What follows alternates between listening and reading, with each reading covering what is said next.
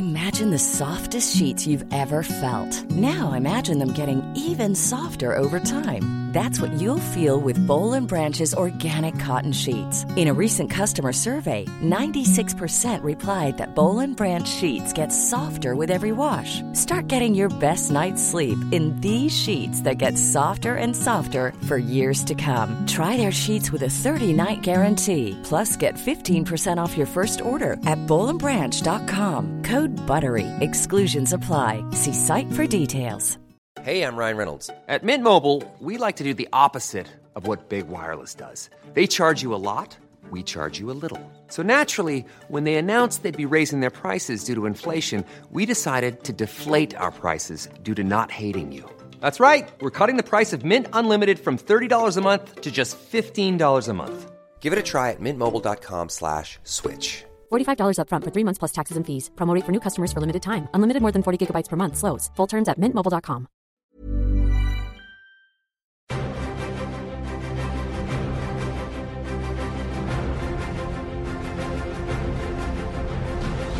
Hello and welcome to a Cinematic Universe minisode.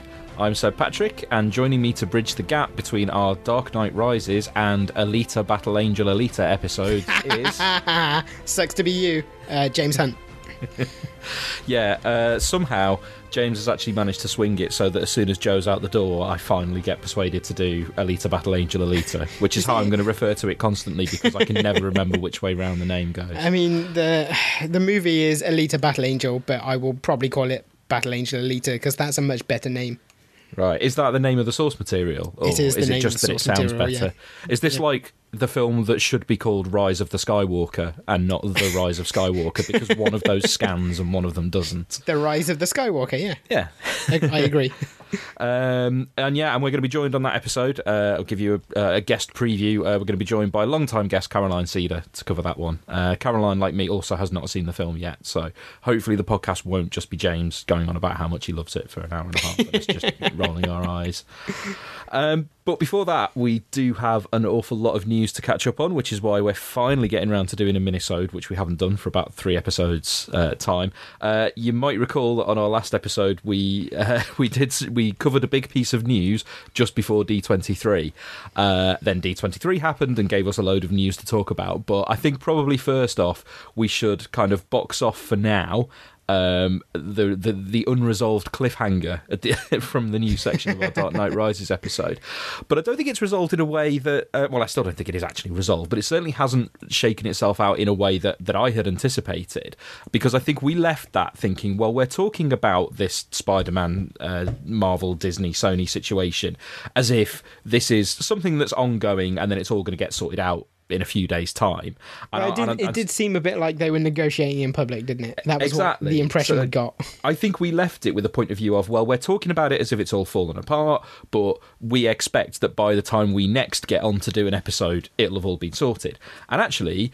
again, you can't take anything as 100% final, but right now, and as of D23, everybody is talking about it as if it is pretty much final. I was going to say, it has been resolved and is sorted, just not the way we expected it to be. I mean, I still would not be surprised if this situation changes in future, but I don't think it's going to change in, like, the coming weeks. No. But, the fact that we have had at D23, we've had not only Tom Holland, but also Kevin Feige talking about it, and Kevin Feige talking in very final terms. I mean, Kevin Feige says saying anything could be a negotiation tactic. I was going to say, of course he's going to talk about it in final terms because he wants, to put the willies up Sony. But is that phrase going to travel overseas? Possibly not. Maybe not.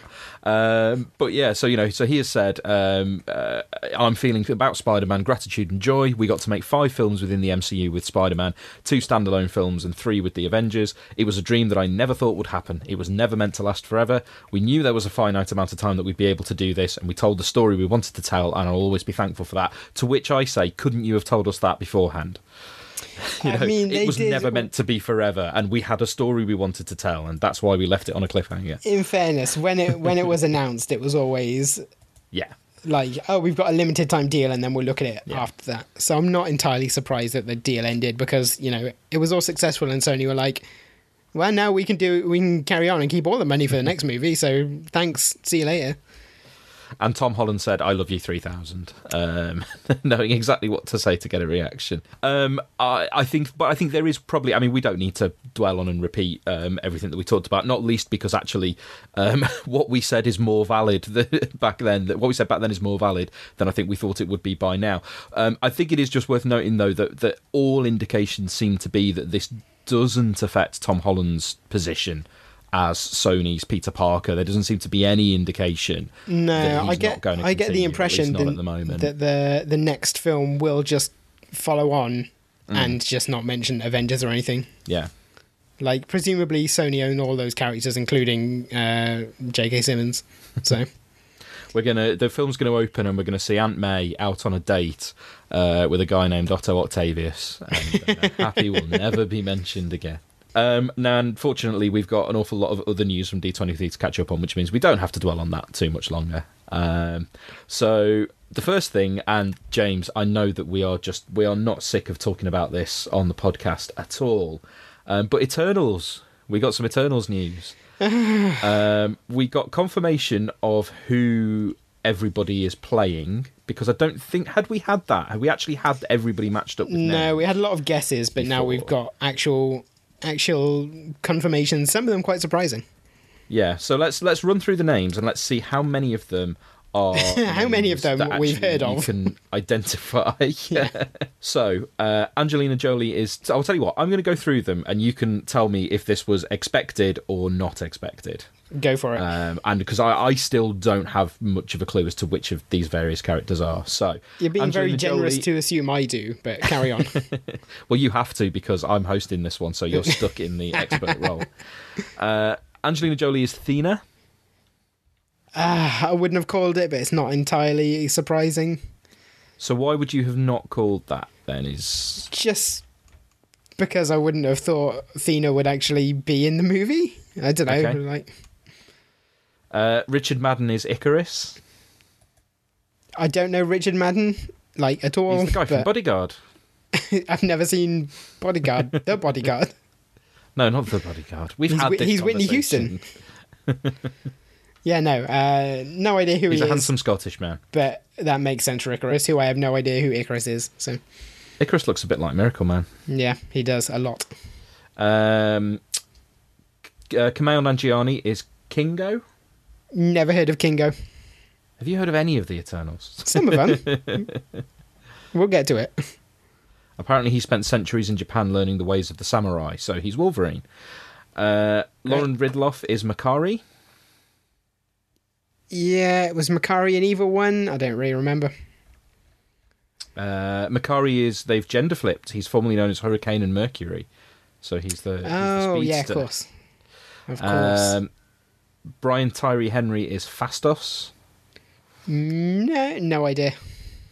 Salma Hayek is Ajak, the leader. Ajak. Again, no clue. Leah McHugh is Sprite. I think that's the one we knew because of her age. Yeah. Don Lee is Gilgamesh. The forgotten one. Yeah. Yeah. Barry... Irish name that I'm not sure how to pronounce. Is it Quigan? Let's say yes. Is Druig? Yeah, never heard of him. Gemma Chan is Cersei, and is being reported as actually being the lead. So she's not playing Minerva. Do you know anything about Cersei? Yeah, Cersei is the one Eternal I actually have any knowledge of because she was in the Avengers for a while. Right, so it's a good job that she's the lead. And the other relevant point about Cersei is that a character that she was notably in a relationship with in the comics is newly announced as appearing in this film. Yep. And with a newly announced cast member, Kit Harington, who everyone seems to have an incredibly high opinion of the acting abilities of, has been cast as Dane Whitman, the Black Knight. And I know who Dane Whitman is because he was in Captain Britain and MI13. Yeah, and I gather Kit Harington was in A Game of the Thrones. Yes. Which we both watch, right? Yes, all the time. I love me a bit of Games of Thrones. I watch it every week still to this day. The interesting thing about Black Knight, because he's not British, but he's quite heavily associated with British Marvel because he was used a lot in Marvel UK in the late 70s and early 80s, I think because of his ties to kind of Arthurian sort of myth. So presumably that's why they've cast a British actor to play him. I assume they might actually make the character British rather than American, unless they're going to get Kit Harington to do an accent. Okay, here's an interesting thing, right? Have they actually called him Dane Whitman? I guess they have, in haven't fact, they? Okay. Yeah, if anything, I think they haven't called him Black Knight. They've called him Dane Whitman. Okay, so he may not be the Black Knight in this film. And I suspect maybe he won't be, and he'll just be Dane Whitman. But yeah, because there are, lots of different Black Knights. Mm. And Dane Whitman is like the modern Black Knight. And I think it's kind of... The fact that he's American is sort of a spin on that. He's like, he is a knight of old, but he's like the first American knight of old or whatever. Yeah.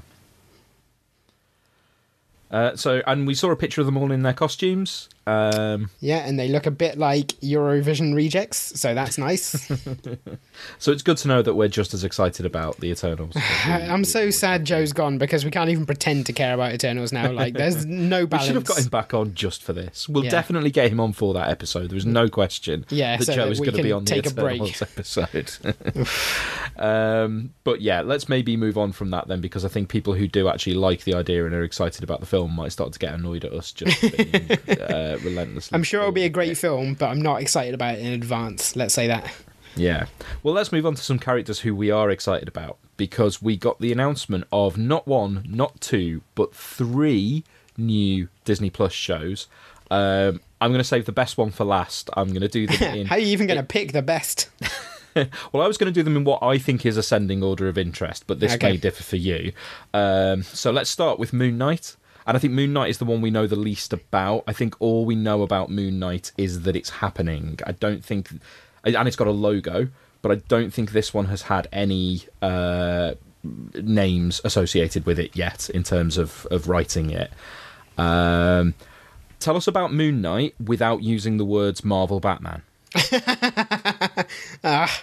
Headed off at the pass there. So Moon Knight is a sort of vigilante who hangs out on rooftops. He's got a helicopter. He is themed around Egyptian gods. He is the avatar of Khonshu, who is like the Egyptian god of like punching or something. He's a millionaire, and he has mental health issues. So basically, he's the Marvel Batman. I've seen him described as Batman but crazy, and I'm like, you think Batman's sane? Yeah, it's like Batman but really crazy. Yeah, he's Batman with multiple personality disorder, right? I think the multiple personality thing was kind of added later, maybe. I don't know. Certainly when Bendis did his version of it, it was kind of radically different in that the multiple personalities were specifically like Spider-Man, Wolverine, and someone else I forget. Right. So, as I said, I mean, I put him as least interesting. I do think it's... Well, actually, I think what's interesting about these 3 shows is that 2 out of these 3 shows essentially give us a Daredevil replacement. And I think this is one half of the Daredevil replacement in terms of being the nighttime vigilante. I'd be really interested to see if they do go... you can't not go full-on white costume with him, because he's never not had a completely white costume. Yeah, I mean, when Ellis was writing him, he wore a suit. Yeah. But it was still all white. Yeah, that was a great looking book, because they did the artist was Declan Shalvey, and they did a really clever thing where all the drawings of Moon Knight were just uncoloured pencils surrounded by inked coloured artwork, and it created a really strong effect. Well, that was like part of the idea, isn't it? It's like he's a vigilante who goes out at night, and rather than dressing in like stealthy black, he wears white, so you can definitely see him. But of course, they might do what Netflix did with Daredevil and just put him in a boring black costume instead. Good, next question. Okay, so in the middle of the excitement levels, probably I think top of the excitement levels for a lot of people, but the only reason that this is in the middle is because of who's number 1. So Ms. Marvel, we are getting a Kamala Khan Ms. Marvel TV show. I think the only way in which some people are disappointed about this is that it's not a film. Yeah, and that's something I feel about Moon Knight, actually, is that it's kind of surprising that they're not doing a Moon Knight movie, because that's a concept that fits on the big screen very easily. I'm not sure what it is about these ideas that made them go, oh yeah, we'll do that as like TV show instead. Maybe Moon Knight, they're a bit worried people were just going to go, it's Marvel Batman, and fair enough. Ms. Marvel, the only reason I can imagine them doing it on the small screen first is just either A, they want to do it quickly and don't want to wait for a hole in the movie schedule, or B, they're like, Muslim superhero, never going to fly.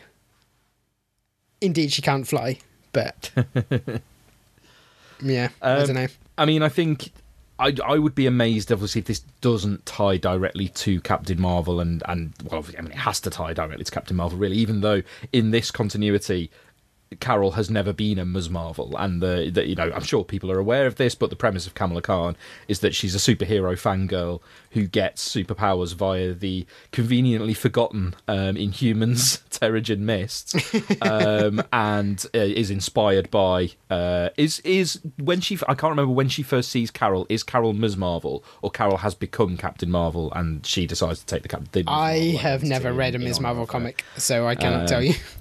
But yeah, it's a very successful and extremely well-regarded series with a very well-liked lead character. I think that there will be direct links to the movie. I think probably it may even be the case that we meet Kamala in Captain Marvel 2 before the TV show. If that doesn't happen, then I think she will make it into movies after the TV show.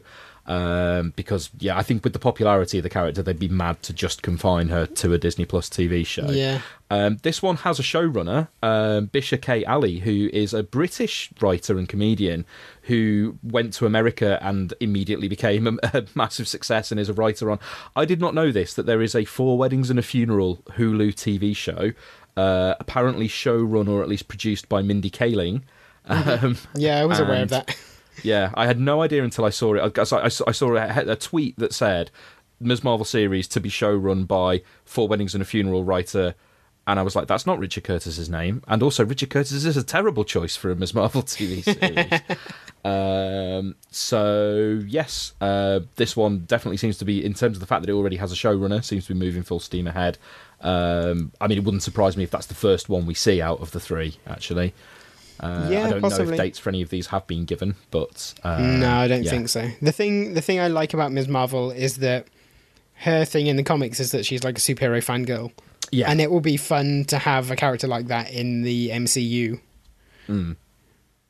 Yeah, that's an angle we've not really had, because we didn't get it with, like maybe a young Peter Parker might have been the way to go with that, and you suppose you get a little bit of hero worship when he's around the characters, but you don't get the sense of he's sitting there in his bedroom as a fan of superheroes. No, exactly. So, to have a superhero who comes from that fan background, who's written Wolverine fan fiction, is definitely going to be interesting.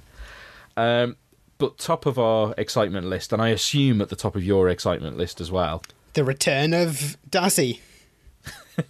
We're getting there, James. We're getting there. I did see a suggestion. I did see somebody conflate this bit of news with the Darcy news, and it led to a brief glorious moment where we were like, "Oh man, imagine if Darcy was She-Hulk." I mean, I'm extremely excited about this because She-Hulk has been one of my favourite Marvel characters for a long time. Yeah, and like I think we must be on record as saying like basically every She-Hulk series is great. Like there are a couple of weak ones, but the ones that are good are really good.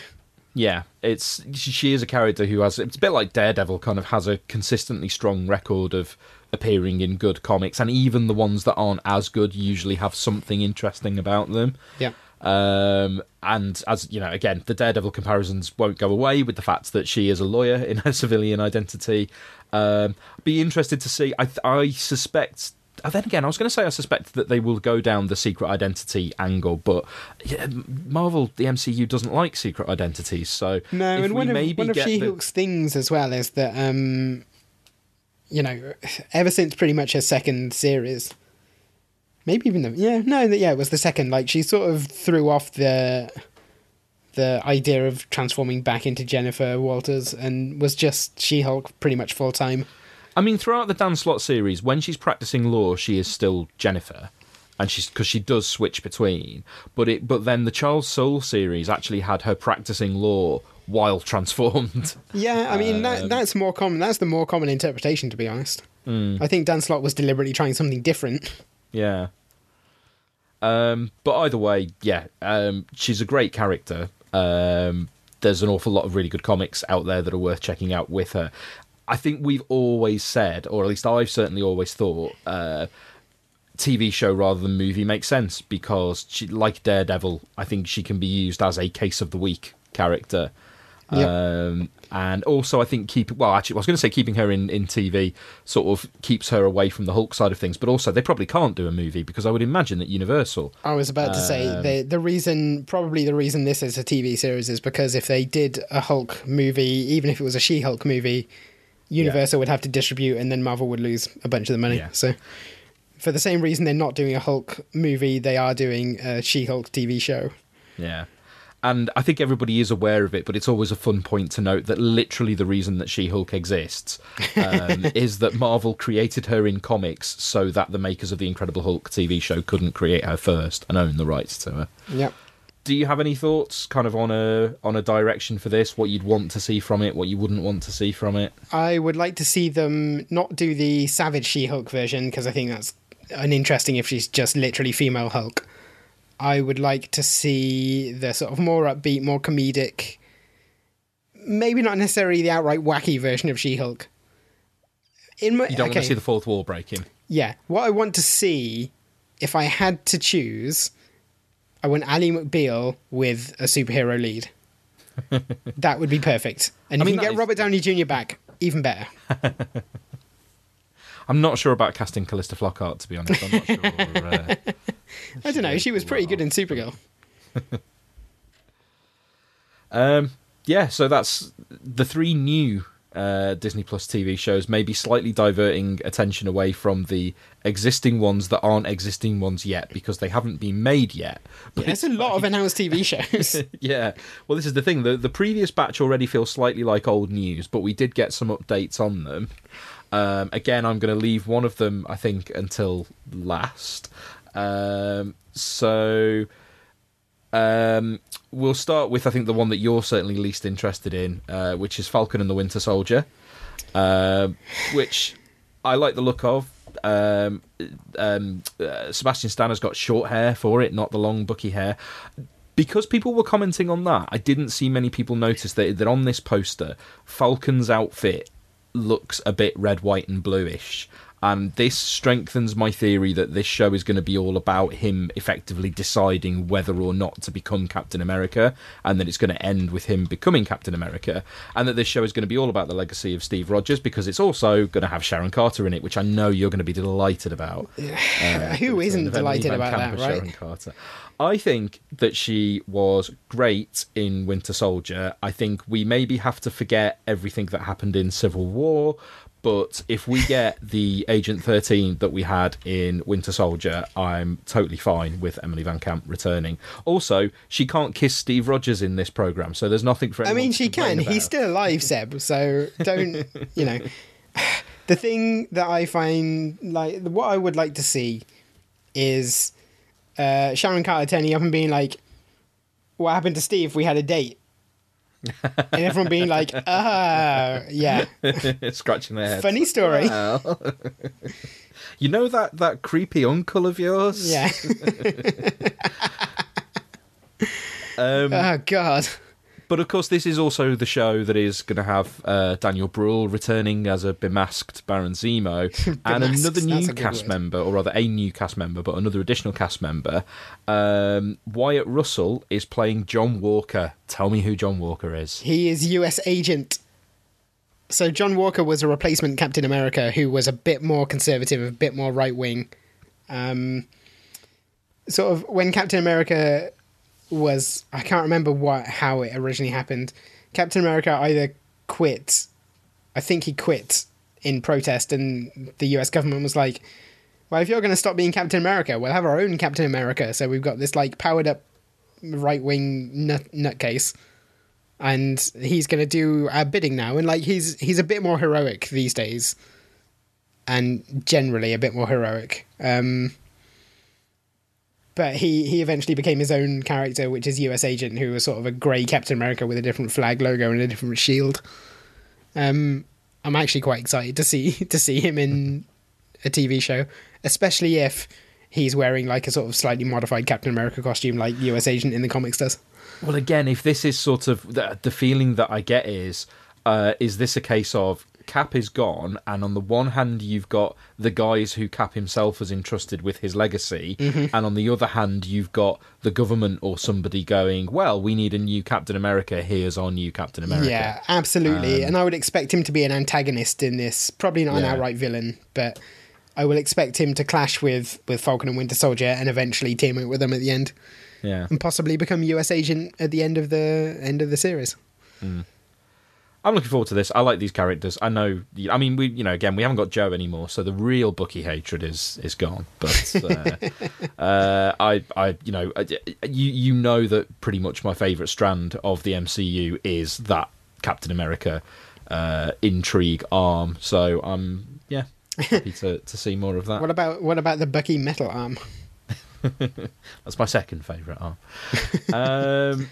So we've had that, but we also had casting updates and a poster / promo art for, and this is where I cue the music, WandaVision. WandaVision.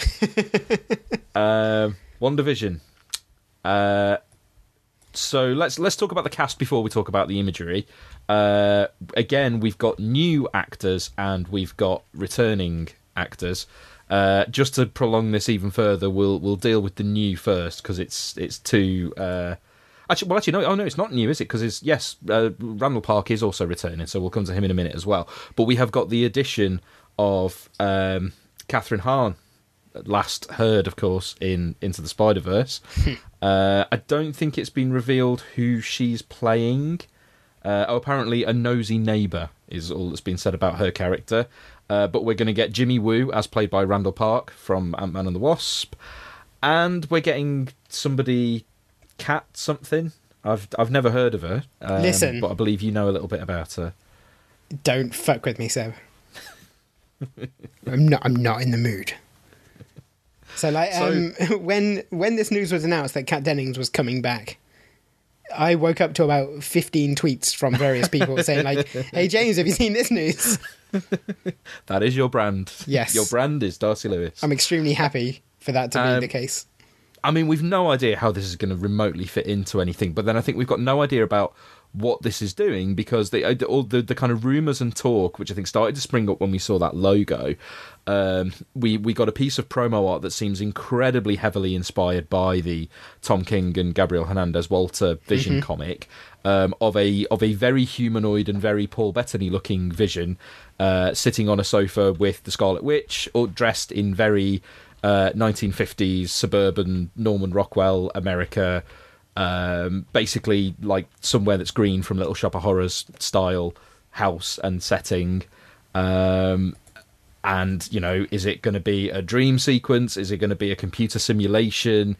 What is the setting of this show? Is Scarlet Witch imagining a life with Vision? Is it actually Vision? Is it in Vision's brain? We don't know. But yeah, I mean, if I had to put money on something, I would say Scarlet Witch's powers go sort of a bit out of control. She's rewriting reality to be a bit more 1950s, and that includes having this like freaked out version of Paul Bettany living there. And Randall Park and Kat Dennings, who are both working for S.H.I.E.L.D., have to go in and sort her out. That's my ideal case. Neither of those characters work for S.H.I.E.L.D., though. Yeah, but... So they would both have to have got... Does S.H.I.E.L.D. even still exist? I can't even remember. Not been keeping up with the TV show. It does. It's run by a Skrull. Of course. I don't even know if they're still S.H.I.E.L.D., actually, or if they're just... Like, has Nick Fury basically gone private? Is he just running around trying to control superheroes, but doesn't actually have an organisation behind it? But yes, so that's WandaVision. As I say, it's hard to know a lot about what that's going to do, but I don't think it's... I think everything that it's announced so far has made us more interested rather than less. Yeah, I think every new bit of information about it has... The suggestion that it's going to be closely tied to Doctor Strange 2 is interesting as well. Yeah. Again, it could be a sort of, if there's reality shifting stuff going on... Exactly. Is that going to tie into Doctor Strange will have to be involved in solving it. Doctor Strange is in the multiverse of madness, so... I think we got a little bit of information about Loki, but just about director, and I don't know if we already knew the writer of some of the episodes, Michael Waldron from Harmon Quest. The director of all 6 episodes is Kate Herron, who worked on Sex Education. We got I think the convention got shown a clip, and we got allowed to see a still of Peggy Carter as effectively Captain Britain from What If, which made us all excited. Shame it's only animation, but it'll be fun to see that. Yep.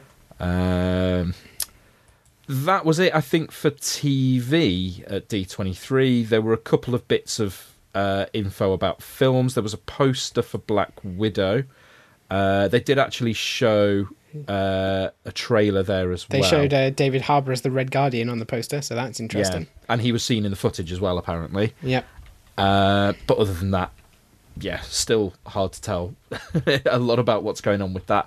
Even from the poster and the costume that she's wearing, it was a bit like, when in her career is that kind of slightly more detailed costume supposed to have... I think, wasn't it clarified at some point that Black Widow was set after Civil War?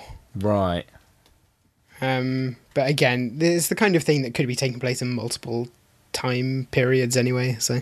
Yeah. Wikipedia says in some source statements, following the events of Captain America Civil War, Natasha Romanoff is on the run from the government following her disobedience to the Soviet Accords and for aiding Steve Rogers.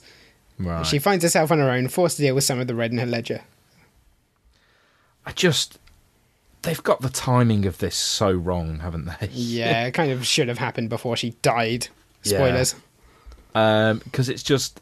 That feels too recent for a prequel to be interesting, unless it does something really interesting with its story and its timelines, or it casts light on stuff that happens later. But at the moment, the feeling I just get from this film is, oh shit, we forgot to do this. We need to quickly go and fill this in to tick a box. And yeah, I would rather either it was doing something more interesting about her past generally, which it might well do, we don't know, or that it was a straight up sequel, but obviously they can't be doing that for obvious reasons. So, and they're not going to undo that story beat so quickly. I wouldn't have thought. The only way I can see this really justifying itself is if it has stuff to add to the sort of narrative of Black Widow beyond the events of Endgame somehow. And I don't really know how they can do that. Yeah. I don't know. I'm glad the movie exists. I'm sure it'll be great. I just wish it had happened sooner so it made a bit more sense.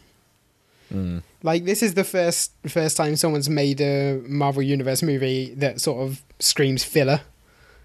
Yeah, that's the thing. Because you're just going to go, how's it going to contribute to the sort of MCU meta arc? Well, it's not, because it's set during a period where it doesn't really matter.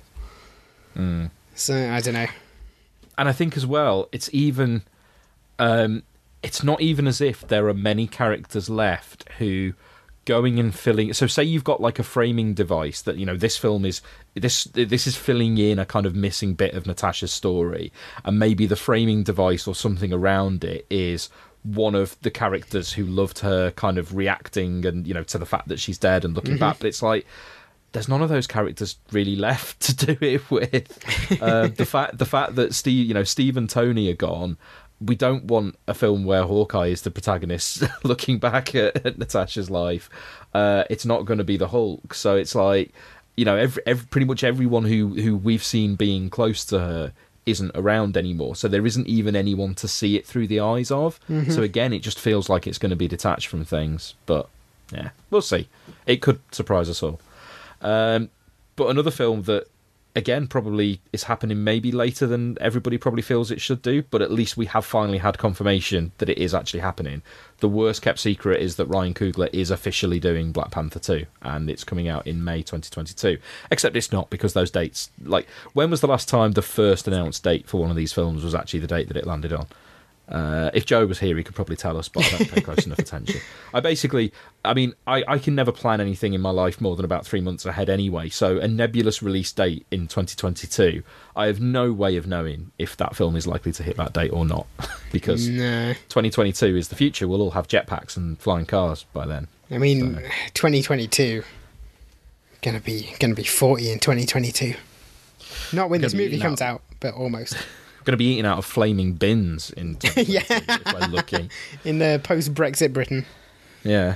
Very optimistic to assume we'll be eating. Yeah. Well, yeah, I mean, if both of our countries haven't been destroyed by then there will be a Black Panther 2 in May 2022. Great to see. Does feel like maybe a bit of a long gap between them, but then they do often end up having these quite long gaps if you actually look at them. Sometimes the films feel like they come around quicker, but actually, Black Panther was 2018, 2022, 4 years. It's not too bad. If they'd got working on it straight away after the first one, you might have expected it next year, but... And also, I'd rather, Black Panther of all of them took the time to get it right rather than rushed it out. Yeah. So... I'm happy with that wait. It'll feel like an event when it comes around, certainly less in the way that the Ant-Man and the Wasp sequel maybe didn't. Yeah. Jewelry isn't a gift you give just once. It's a way to remind your loved one of a beautiful moment every time they see it. Blue Nile can help you find the gift that says how you feel and says it beautifully, with expert guidance and a wide assortment of jewelry of the highest quality at the best price. Go to BlueNile.com and experience the convenience of shopping Blue Nile, the original online jeweler since 1999. That's BlueNile.com to find the perfect jewelry gift for any occasion. BlueNile.com. I'm Sandra, and I'm just the professional your small business was looking for. But you didn't hire me because you didn't use LinkedIn Jobs. LinkedIn has professionals you can't find anywhere else, including those who aren't actively looking for a new job, but might be open to the perfect role, like me. In a given month, over 70% of LinkedIn users don't visit other leading job sites. So if you're not looking on LinkedIn, you'll miss out on great candidates like Sandra. Start hiring professionals like a professional. Post your free job on linkedin.com/people today. When you need mealtime inspiration, it's worth shopping Kroger, where you'll find over 30,000 mouth-watering choices that excite your inner foodie. And no matter what tasty choice you make, you'll enjoy our everyday low prices, plus extra ways to save, like digital coupons worth over $600 each week. You can also save up to $1 off per gallon at the pump with fuel points. More savings and more inspiring flavors make shopping Kroger worth it every time. Kroger, fresh for everyone. Fuel restrictions apply. So that was Marvel at D23. Obviously, there was no DC news at that event for some reason, not like an SDCC. But DC have come out with something this week to get everybody talking. Something that I saw reported on a Twitter moment as the first trailer for Joker, which it's not, but as certainly a more detailed trailer, and one of those trailers that looks like it's showing you pretty much the entire arc of the film. Although that said, if you do want to see the entire arc of the film, some wag has uploaded the entire screenplay to the internet. Yeah. So I mean, that might well have changed because we know there's been reshoots, but the trailer certainly gives the impression that the outline of that script is in place, which doesn't do a lot to alleviate the concerns over how the film is going to push the role of the Joker. So people may remember that we were worried the Joker movie would be a sort of version of the film, version of the character who is extremely sympathetic and ends up, being justified in a way that says the Joker's not evil. Society made him evil. Mm. It seems like that's the version of the film we're getting. Yeah. Which is, I mean, this is why, I kind of don't want to retread that conversation that we had already, because I think everything has to be caveated with the fact that no matter how much it might look like it's doing a certain thing, you can still look like you're doing that, but still actually, pull the rug out in the right way. It could still be subverting the film that it appears to be. Yeah. From what I've read and heard about that screenplay that's out there, and again, we don't know how final that is, the impression that I get is that it's not going to be very subversive, but I don't think that means that the filmmakers are intending for him to be taken as someone to be inspired by. And I do think that the look of a lot of what they're doing with it is really interesting. I'm just, so it's not like I'm saying they shouldn't have made this film or anything like that. I am just worried about how certain corners of the internet are going to react to this character, because these trailers just show us a guy who they will basically look at and go, yeah, this is me, and he was just screwed over by the world, and if only he'd had a girlfriend, then he wouldn't have become a mass murderer. I mean, to focus on the positive, it looks like the first trailer did. It looks great. I mean, it looks almost too heavily inspired by 80s Martin Scorsese. Yeah. I mean, like, it is not accidental to have cast Robert De Niro as a character that reminds you of I nearly called him Marty Fufkin. Rupert Pupkin. A character that just like that reminds you of Rupert Pupkin and Jerry Langford crossed together. Because he's Robert De Niro, but he's a successful talk show host.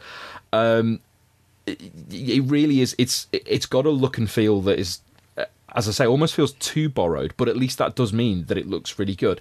And every bit of performance from Joaquin Phoenix. I mean, we've been talking about this off podcast on WhatsApp that Joaquin Phoenix is absolutely one of the best mainstream actors around at the moment, if you can even call him mainstream, but he does appear in high profile. He's one of the best actors in Hollywood appearing in high profile projects, and he really looks like he is bringing something to this. And as much as I'm concerned about how people are going to engage with this character, I watched that trailer feeling really engaged and entranced by his performance. So totally. It looks like a really well-made film that clearly has got a lot of care into it. I'm sure it's going to be a good movie. The problem is, it feels like they've made a good movie without going is this going to incite people, like right-wing incels, to murder people? Let's not worry about that. Let's just try and make the film we want to make. And it's bit irresponsible, but fair enough. And it's we don't know how the film's going to end, but I'm not sure that there is an ending that can, if they spend the film doing what the trailers have made it look like they're doing and building the sympathy towards him, I'm not sure there's a way of undercutting that unless he does something so absolutely horrendous that nobody can remotely sympathise with it. To what level? What could he possibly do that is so horrendous that the right-wing incels will not identify with him in some way? He could write a black character into a comic book. Yeah, fair.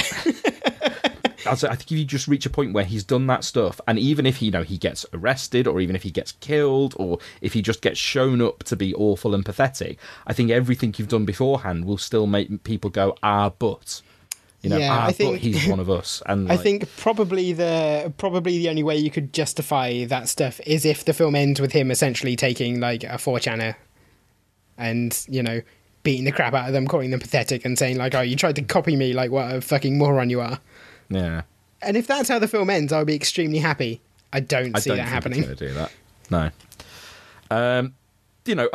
But also it could be that this trailer is misleading, and throughout the film, that there are lots of instances of him just being shown to be deeply unpleasant, and But I think there is precedent for the Joker being an inspirational figure for people.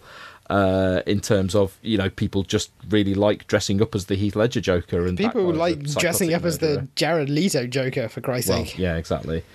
Yeah, and it's not even that I necessarily think, this film is gonna I genuinely, I'm not saying that I would blame this film for directly inciting violence. I sort of might, to be honest. Well, I don't know, because you're going down a very slippery slope if you just blame a film. Yeah, but we can all see it coming, right? But I think it's just more. What I don't want to see is the kind of vindication and the glorification, and it's sort of, yeah. And I don't know. I mean, part of me is like, should I really be criticising the film? Because what I'm essentially saying here is, well, I could watch this film and get it, but, you know, stupider people couldn't.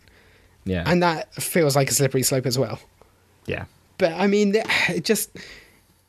If/when we get a bunch of people in Joker masks going around being unpleasant to people, I am going to feel a bit like this was avoidable. So if that happens, and I think it will, I am going to feel a bit vindicated in saying, like, could have maybe done a version of the film that didn't end with this happening. And that ends Snowflake Corner for the week. I think as well, it's just... I think there are maybe people I would trust to do something like this with the right sensitivity, and I'm not sure Todd Phillips is one of those people. He's not the guy. While he is a good filmmaker, nothing I've seen from him before suggests that he will have the kind of nuance to do this. But, you know, I mean, the trailer has got a lot of people talking. The main thing that winds me up about it, and I have said this on Twitter, is that they stole that Bob Monkhouse joke. And they used that Bob Monkhouse joke to get played and have people not laugh at it.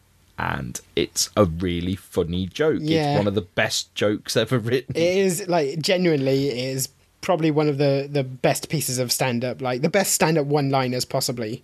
Yeah. Like, it says everything. It's so good. The thing I want to say just quickly is that the way the way we see that is through like the reported footage on a talk show where someone shows that line and then goes, haha, what a lame idiot. We don't know the context. It could be, and it looks to me like it might be, that he does that joke in a room, it absolutely kills, and then when they show it on TV, they cut out the laughs and use it to mock him.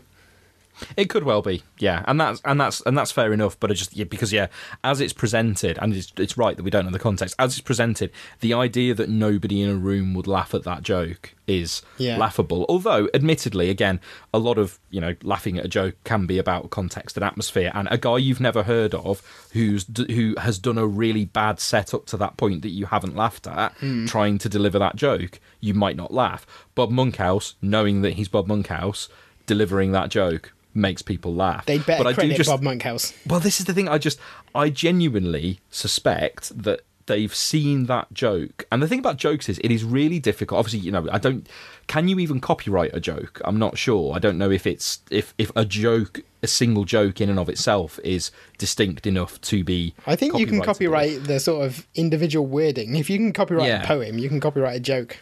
But obviously in comedy, there is a long-standing tradition of jokes getting passed down, old jokes that bounce around. And I genuinely think that someone will have seen that joke and decided to use it as an example of a joke in a stand-up set. And it does work if the premise is supposed to be, this guy's actually funny and they've treated him like he's not and bullied him.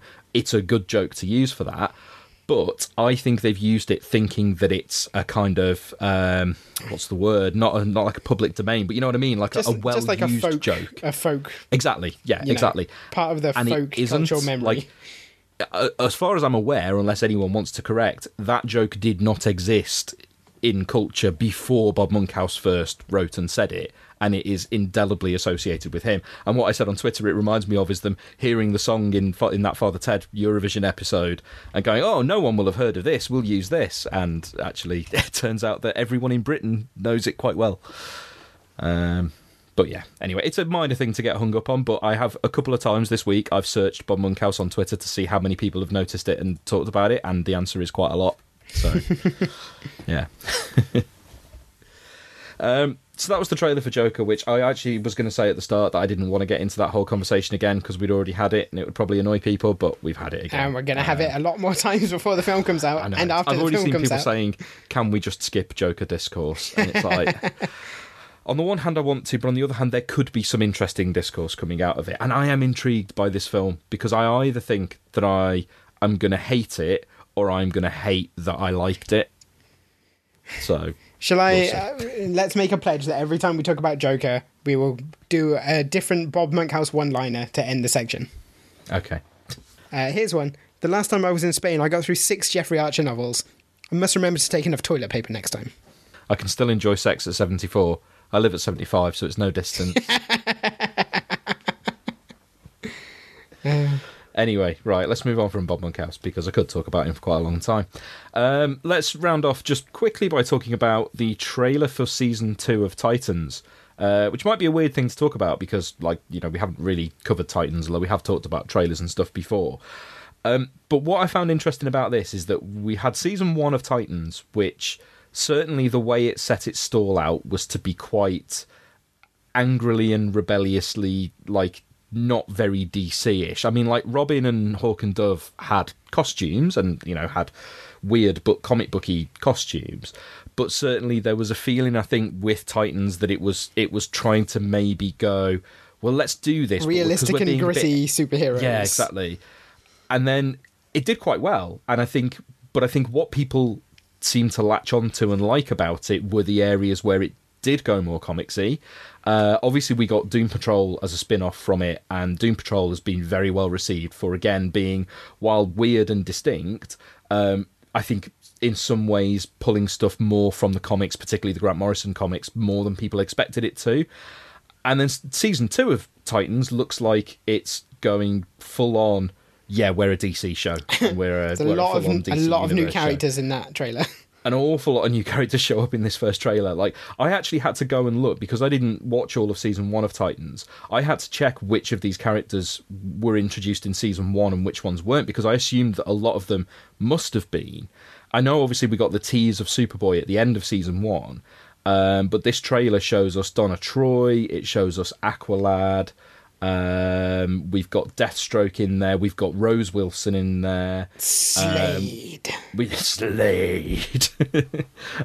got Ian Glenn's Batman / Bruce Wayne in there, and I was amazed that actually, like, from the look of it, Aqualad was not introduced in Season 1, and he's kind of presented as a character who's already there. I think Donna Troy did appear, but not as a member of the team. She was just there as a character who was an old friend of Dick's, but she's full on wearing the proper red Wonder Girl costume in this. We've got Connor Kent in a black Superman t-shirt. We actually see a bit of footage of it and getting it off a market store, which makes me wonder, is this a Superman is Dead world? And that's a commemorative t-shirt. We see Krypto the Superdog. He has got Krypto. And yeah, as I say, you know, we see full on Deathstroke in costume. Yeah, it's just they really look like they're leaning into, this is, you know, our new corner of DC Universe-ness. And there is a part of me that wonders, is this DC shifting a bit of weight towards this if things might be winding down in the Arrowverse? Because there are new shows in the Arrowverse. We've got Batwoman coming up, and we've got, I didn't know this, but Black Lightning being folded in the aftermath of Crisis on Infinite Earths. But Arrow's finishing. Legends of Tomorrow is finishing. I don't know what the prognosis is for Supergirl. I mean, carrying on season 5 is about to happen, so... Yeah, Flash is about to do season 6, and again, I mean, I think with both of those shows, it does seem a little bit like the momentum behind them has gone. So, unless Batwoman is a really big hit, you might think they might be looking at the Arrowverse and going, we need to put our eggs in another basket, and here is a Titans-verse-shaped basket that's obviously already got Doom Patrol as well, that's introduced a lot of character setup that could be spun off in different directions, and it's on their own streaming network. Yeah, it would make sense for them to invest in that, wouldn't it? You watched the Titans trailer because I said we were going to cover it on this, yes, despite the fact that it's a DC thing. And I mean, actually, I was going to say you've got no interest. Of course, it's the Titans, so you have got an interest. Yeah. Did it make you want to maybe watch the show? I mean, it still has that kind of sort of cheap and gritty feel that I'm not a huge fan of. But I think I might give it a try. Like, I'm interested in a lot of the stuff it's doing. You know, we complained last week about how they never use Robin, and this has double your Robins. So yeah. And even the pre-existing Titans characters from the first season seem to look in this season more like they should do. Yeah. Both Starfire and Raven look more like their comics counterparts than they did in season 1. Yeah. So their Deathstroke looks pretty dead on, at least with the kind of the newer, bulkier post-New 52 interpretation of him that they seem to stick with now. He's not as lithe as he used to be. Less like Deadpool. Yeah, exactly. I'm not Deadpool. If anything, he should be. People should think that he's me. So obviously, based on that, we are in quite a Titansy mood lately. So I think we should. I think when the first episode comes out, or at least when it comes onto Netflix, we should watch that and see what we thought of it. As me, as a fan of the original Titans comics, and you as a fan of Teen Titans Go. Yeah, I do like the original Teen Titans comics as well. Like, I read those before I'd seen Teen Titans Go. Yeah, well, there we go. So I think, unless you have anything else, that is about it for our run through the news, which is, we've actually managed to almost keep this under an hour, which is unprecedented, I think, or at least unprecedented after about 2016. I'm sure that something will have emerged either while we've been recording or immediately after we record this, but before we manage to release it, because I've got another few days where I'm away, so this won't come out until a few days after we've recorded it. We're recording it on Thursday night, just so that you know that if we've missed something, it's not us being negligent, it's just that it happened immediately afterwards. I have seen rumours that a Birds of Prey trailer is about to land imminently, so of course it will. Bank on that coming tomorrow, and we'll talk about it in about 2 weeks' time, probably, when we do our Battle Angel Alita Battle Angel Alita episode. Thanks for listening to this news minisode. You can hear more episodes of the show at cinematicuniverse.com. You can subscribe to us on Acast, Apple Podcasts, Spotify, Google Podcasts, anywhere else that you get your podcasts, really. You can help back us on Patreon at patreon.com/cinematicuniverse to hear episodes ad-free and sometimes early.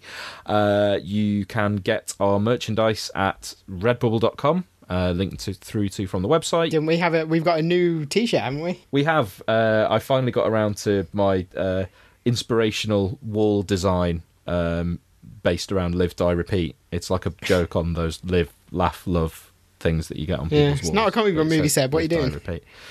I know, but I had nowhere else to put it. I had the idea and I had nowhere else to put it, so yeah, nobody's bought it yet anyway. So I mean, that's how the Marvel Universe used to work, right? So yeah. Yeah. That's how we ended up with the Eternals. Dracula. I had this idea and I had nowhere to put it, so... Anyway, you can get in touch with us on Twitter at cine_verse or send us an email to editorial@cinematicuniverse.com. Thanks for listening, and we'll see you next week. Goodbye.